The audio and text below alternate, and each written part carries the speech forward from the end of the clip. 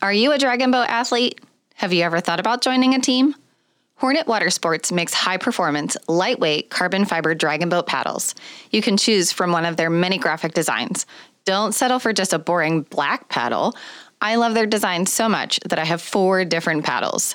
They also have all of the dragon boat accessories that you need: paddle bags, tip covers, tape, and more. Visit their website at hornetwatersports.com and enter the code PINK at checkout to receive 10% off of your order. That's hornetwatersports.com and enter the code PINK. Strokeside Designs is a New York-based fine jewelry company focused on water sports. This is the best jewelry I have found through many years of searching. I love my Dragon Boat paddle heart earrings and my pendant. The jewelers at Strokeside Designs have worked for famous jewelry houses such as Tiffany & Company and Cartier. All of the pieces are hand-finished from fine materials. Express your passion for kayaking, canoeing, and dragon boating. Visit paddlejewelry.com and get free shipping with the code PINK. That is paddlejewelry.com and enter the code PINK. Kim Shunn is my guest on this episode. She was diagnosed in 2016 at the age of 45 with stage 3B inflammatory breast cancer. Kim talked about her course of treatments, the complications from her treatments, and being diagnosed with stage 4. Kim shared her experience of finding her passion in fly fishing during a retreat with Casting for Recovery, and how she uses it not only to support her own well-being, but to share it with others to help them through a trying time. Fly fishing is a way for Kim to remember to live in the moment. Take a listen in as Kim shares her story. Welcome to Behind the Pink Ribbon, where we share stories, information, and other content related to breast cancer. My name is Melissa Adams. I am a 12-year genetic breast cancer survivor. I've learned so much through my own journey with breast cancer. I have met some amazing people along the way, many that have become lifelong friends. I have experienced the emotional roller coaster of a breast cancer diagnosis, heartache, anger, frustration, loneliness, and even gratitude. Through this podcast, we will speak to breast cancer survivors, supporters, and healthcare professionals to gain insight and understanding behind the pink ribbon. I'm here today with Kim Shunn. She was diagnosed in 2016 at the age of 45 with inflammatory breast cancer, which was initially at stage 3B. So welcome to the show, Kim. It's nice to have you with us. Thank you so much for having me. Yeah, and I'm just going to share that, we know each other. You had briefly lived in Arizona for the time that I knew you, and then you've moved off to beautiful Colorado. But I have had the opportunity to meet you a couple of times, so that's the connection that we have. Yes, I was born and raised in Arizona and then just recently moved to Colorado within the last 2 years. Yes. Well, and I see all of your photos on Facebook and they are beautiful. Thank you. I'm jealous. It's wonderful. Yeah. So let's talk a little bit about your diagnosis. So the things that I know about inflammatory breast cancer is that they don't present in the same way that like a ductal carcinoma or lobular carcinoma might present with like a lump. So how did you find, what was going on for you that kind of set off the alarm bells that maybe you needed to have something checked out?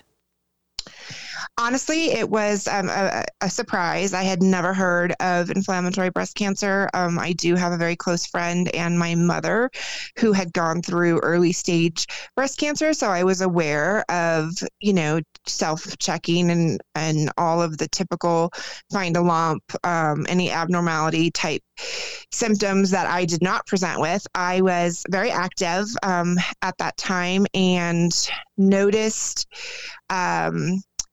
basically when I typically wear sports bras to work out, but if I wore a regular bra, and this is going to sound really silly, my left breast, which I had implants and a lift and augmentation after I finished having children at the age of 34.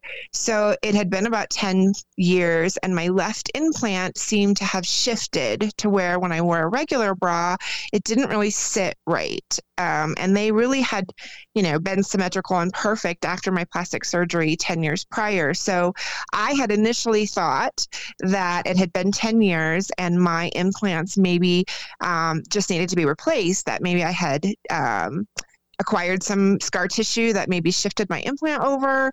I had no other symptoms other than that.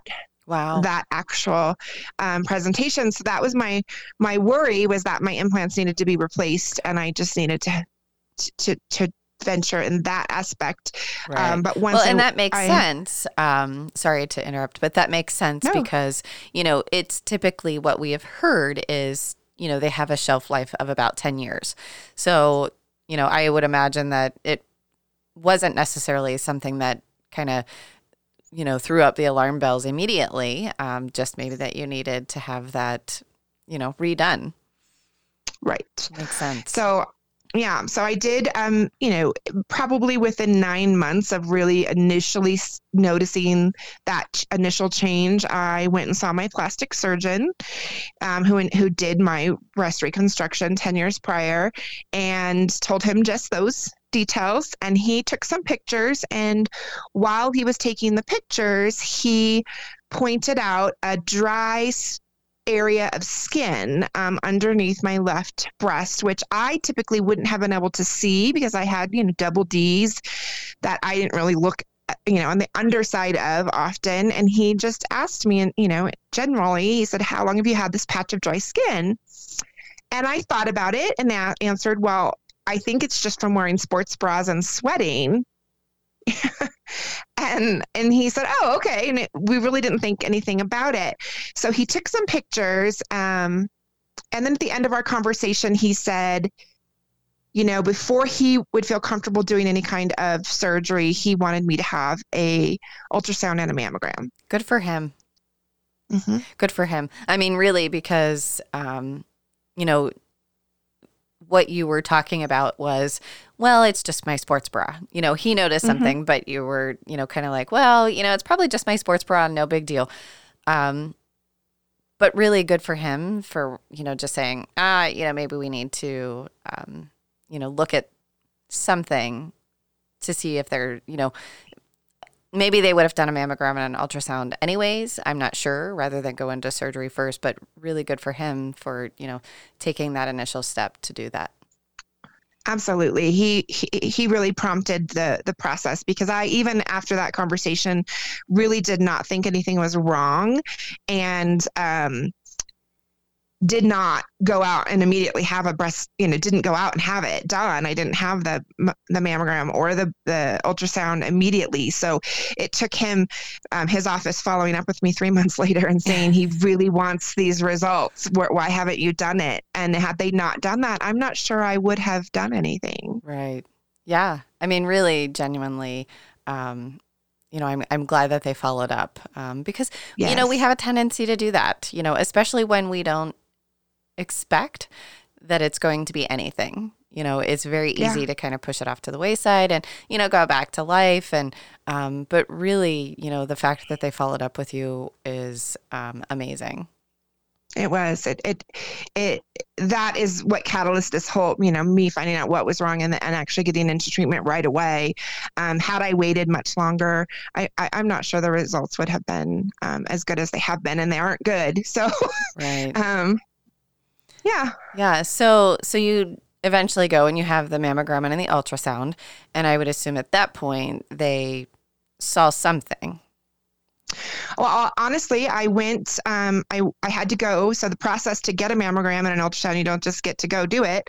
I had to go to my primary care doctor. I was very healthy, had no health problems, had not seen a doctor for any reason in some time. So I needed to go to my primary care and follow the protocol for insurance purposes. And in doing so, the physician's assistant that saw me initially to get the referral to get those procedures noticed the symptoms of inflammatory breast cancer at that appointment, had a doctor come in the room, and I never actually got to get that ultrasound and a mammogram. They sent me the next day to a breast surgeon who performed a skin punch biopsy. Because inflammatory skin cancer infiltrates the skin level, they were able to perform that skin punch biopsy on a Friday, and I knew on Monday that it was positive. Wow, that's a quick turnaround. And I mean, I can't even imagine the thoughts going through your mind and thinking, I'm just here to get a referral to go get a mammogram and an ultrasound. Right. And then all of a sudden it just quickly shifts to something completely different. Yeah, it was quite a whirlwind. And I honestly had a very hard time trusting in the medical field that I wasn't being, it wasn't being exaggerated, that I had never heard of inflammatory breast cancer. And I found that to be very unsettling, that I could have something that was potentially life-threatening going on and I had never even heard about it.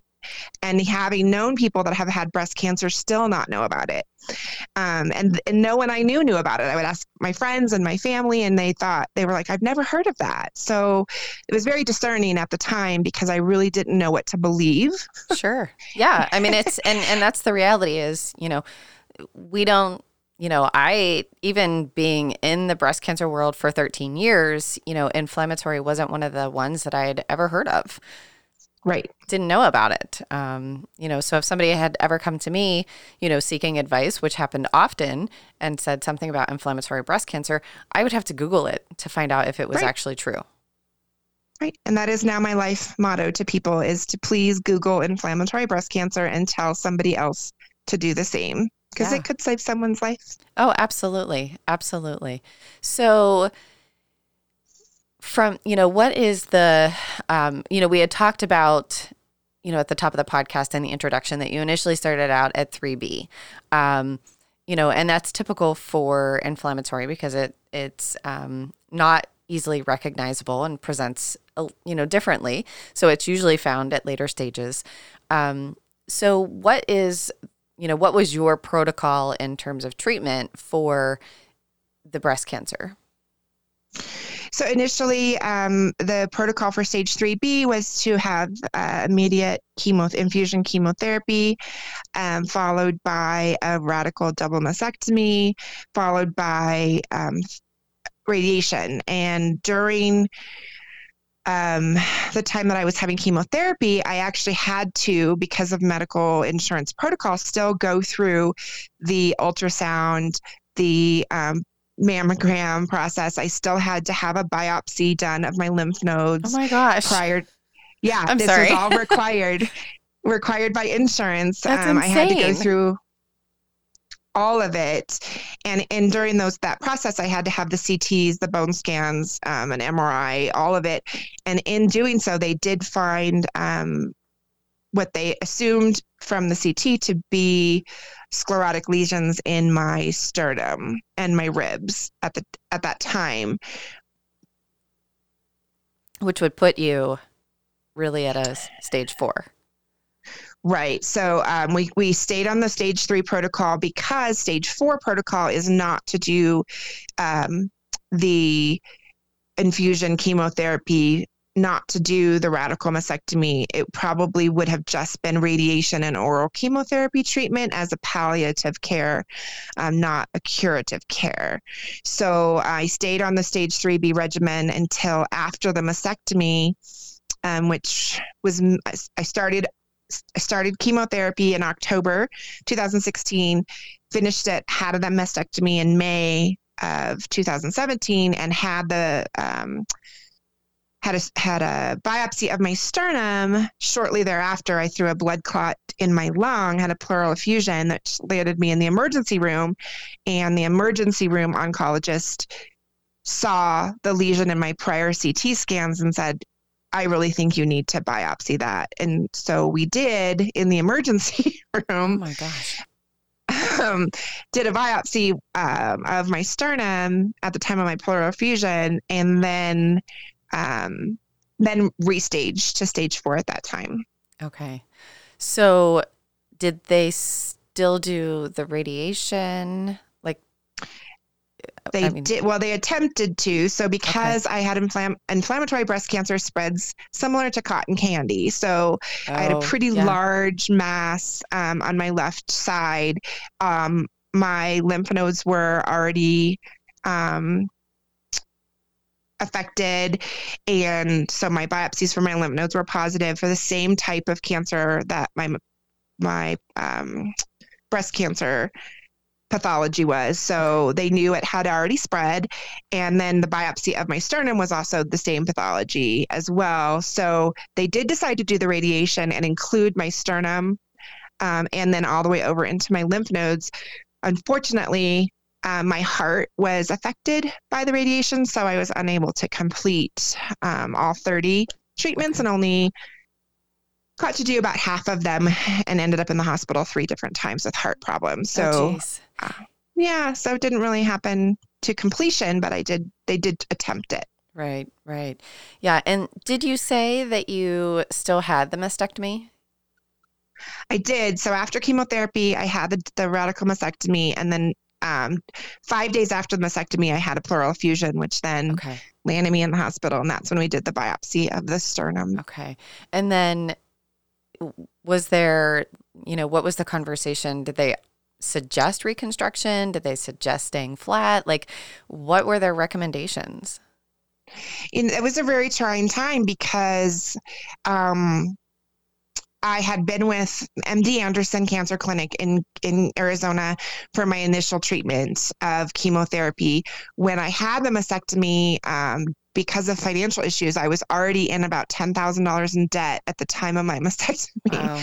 I moved in with family and took a leave of absence from work at that time and switched to Arizona Oncology. And that oncologist had a very different mindset of the reality of my situation. And he, the research that's been done on inflammatory breast cancer is not very positive and as far as finding effective treatment. So what I had done may or may not have helped, and there really wasn't a lot of options for me at the time. So reconstruction was at my discretion. It wasn't encouraged, just because in order to be on chemotherapy, my blood count would be too low to have any surgeries. Okay. So I had to hold off. Number one, initially because of the radiation, I wouldn't have been able to do it for a year. So I had a year of oral chemotherapy. I did some infusions for the bone cancer, things like that for a year, and really didn't have any improvement. My tumors were still growing. That new lesions were popping up everywhere. While I was on all of, the treatments that they thought may help really didn't. So after a year of doing all those treatments, I decided that I was not happy with the results of my mastectomy. I wasn't happy with myself, my own self-image. So I did have reconstruction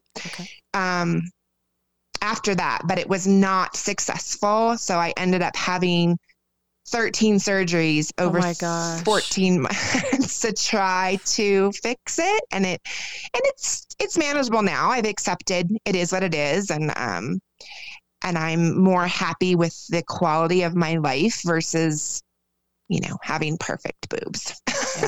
Yeah. Well, and it's, I feel like everybody's always in a different space in terms of reconstruction and, just where we are in life. And, for some people, they're just like, I don't really care. And, for me, I was kind of the same way with, the same way that you were in terms of, I wanted to feel like I was still whole and I still, I needed that confidence and, yeah, but I am so sorry that you had to go through 13 surgeries in 14 months. Yeah, it was pretty much a surgery every month. I did have a lot of fat grafting. So I would say 7 or 8 of those surgeries were just going in and having, modifications done and extra fat grafting and things to try to even them out. I just had such a response to the radiation and there was no way to try to make them similar because my skin just wasn't as elastic and just had a lot of problems. So in hindsight, I will say, I wish I could have been confident enough to just go flat. I think, just in hindsight, I wish I could have been that strong because I'm not comfortable. I look better. but I'm not comfortable. The implants are very uncomfortable. My skin is, very affected.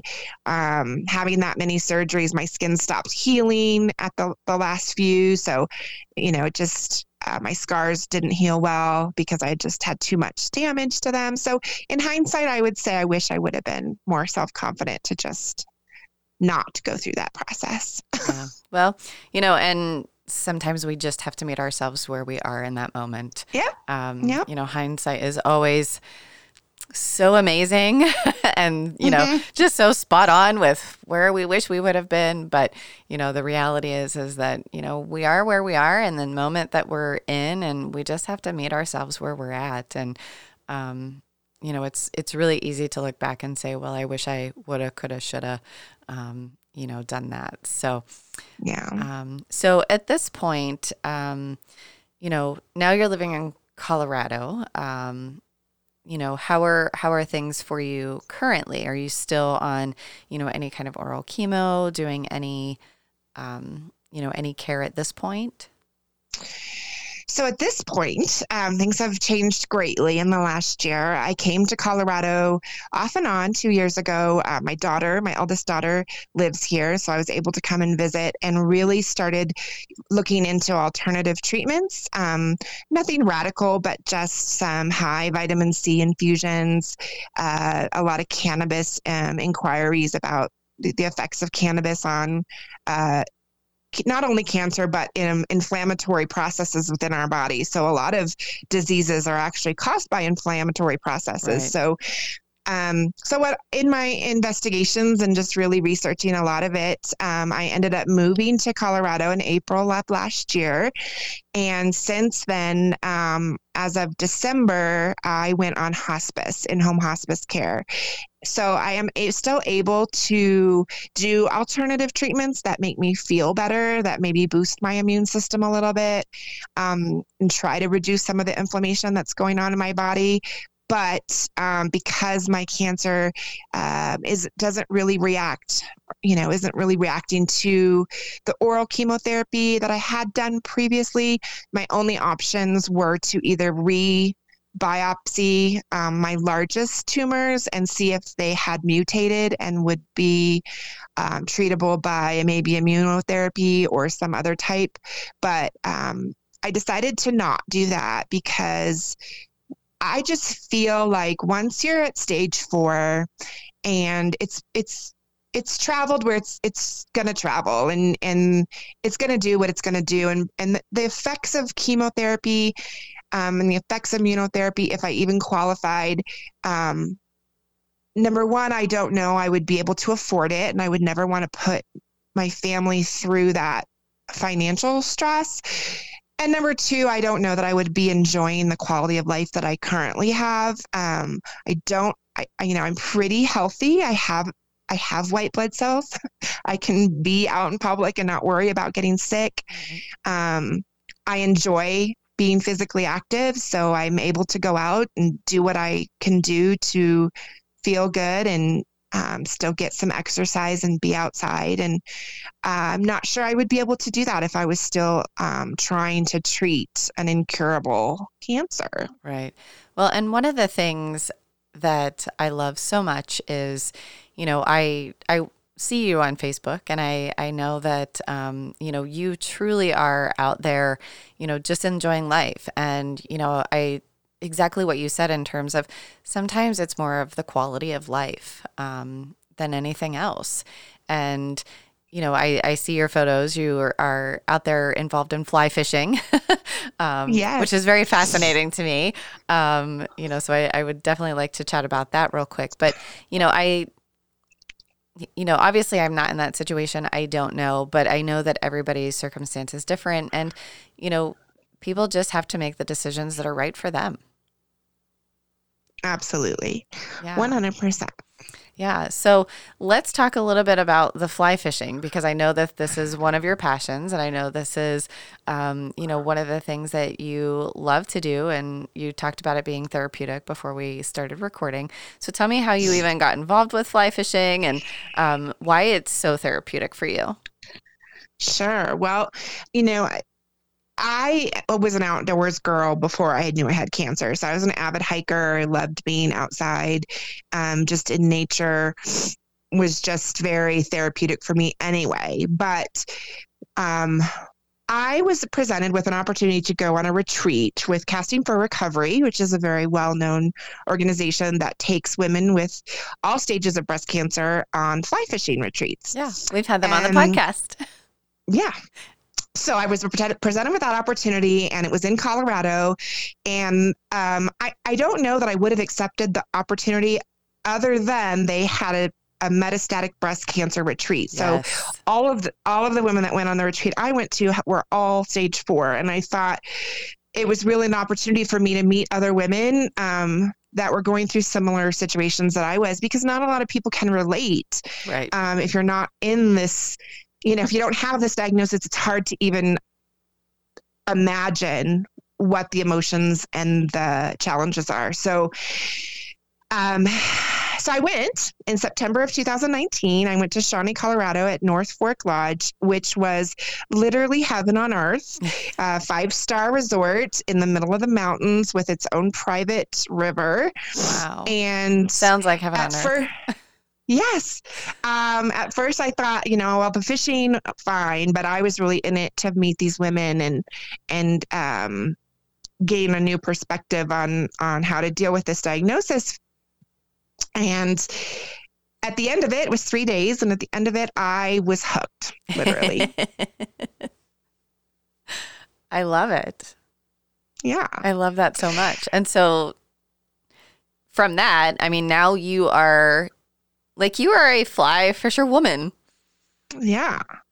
Yeah. So I took it very, seriously in that I wanted to find out why, what was the catch? What was it for me individually so that I could, help other people and know that if you have to sit at home and you don't have an outlet, when you have a terminal illness of any kind, it's very saddening and it's very hopeless. So to have something to look forward to that gets you out in nature, out in the sunshine and appreciating God's grace at its finest was the huge opportunity for me. The physical part of it is great for my lymphedema. The casting motion really does help you rid the fluids from lymphedema, which is very similar to rowing. And then the people, it just is a great community of people that are very similar in loving the outdoors and being involved in conservation efforts and helping others. There's Project Healing Waters, and there's several organizations that really utilize fly fishing to help people going through, something difficult. So it's kind of a win-win situation for me. Not only does it help me personally, but it also helps me feel like I'm giving this to other people and awakening that part of their life, maybe in a very trying time. So I couldn't feel more blessed. I have a family that's very supportive. I have all the gear. I know. I make my own flies now. So it's a hobby that keeps me busy while I'm home. And it's a hobby that gives me something to look forward to. Often, I can go fly fishing multiple days of the week if I'm feeling well enough. So yeah. I average once or twice a week and it's great. I love it. I mean, I have never done it. I did apply for one of the retreats, but did not get selected. And then of course, everything kind of went to a very quick halt with everything. Mm-hmm. And so, I hope to one day have that experience. I mean, it seems very calming. The water for me is a very tranquil place, no matter where that is. So, I love seeing your pictures, as you share them, but, just the fact that I love that you went there with the whole idea of connecting with the women and not really so much interested in the fly fishing, and you walked away with a new hobby. I did. It's amazing. It's really a lesson in being in the moment, I think, is the biggest takeaway for me with fly fishing. It's very technical. There's a lot of things that you can think about, and I think it just fits my personality as far as wanting to do things well and learn all the different facets of it. But it very much teaches you to live in the moment often. And I think when you have a terminal illness, you forget to live in the moment. You're always thinking about what's going to happen next and how are you going to prepare. Right. And it's very important to stay in the moment and just enjoy life, there's a lot of things that tell us not to worry about tomorrow, just to live in it for today. And that's very, very true. Yeah. Well, I love that. And I think it's probably the perfect place to end our podcast recording. I want to thank you so much for coming on and sharing your story and, making the time to be with me, to be able to do that. So thank you. Oh, thank you so much. I think it's wonderful that you're doing this. Thank you for listening to this episode of Behind the Pink Ribbon.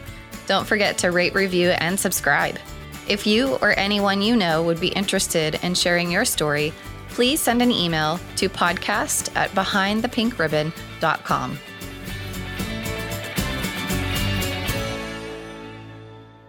Thinking about advertising on this podcast? Our ads not only create awareness for your brand, but also contribute to the continued growth and support of this show. Email us today and be on our next episode. Email podcast@behindthepink.ribbon.com for more information. You've been listening to Behind the Pink Ribbon, produced by American Creative Consulting, mixed and mastered at Riverview Podcasting Studios. For more information, please visit designbyacc.com.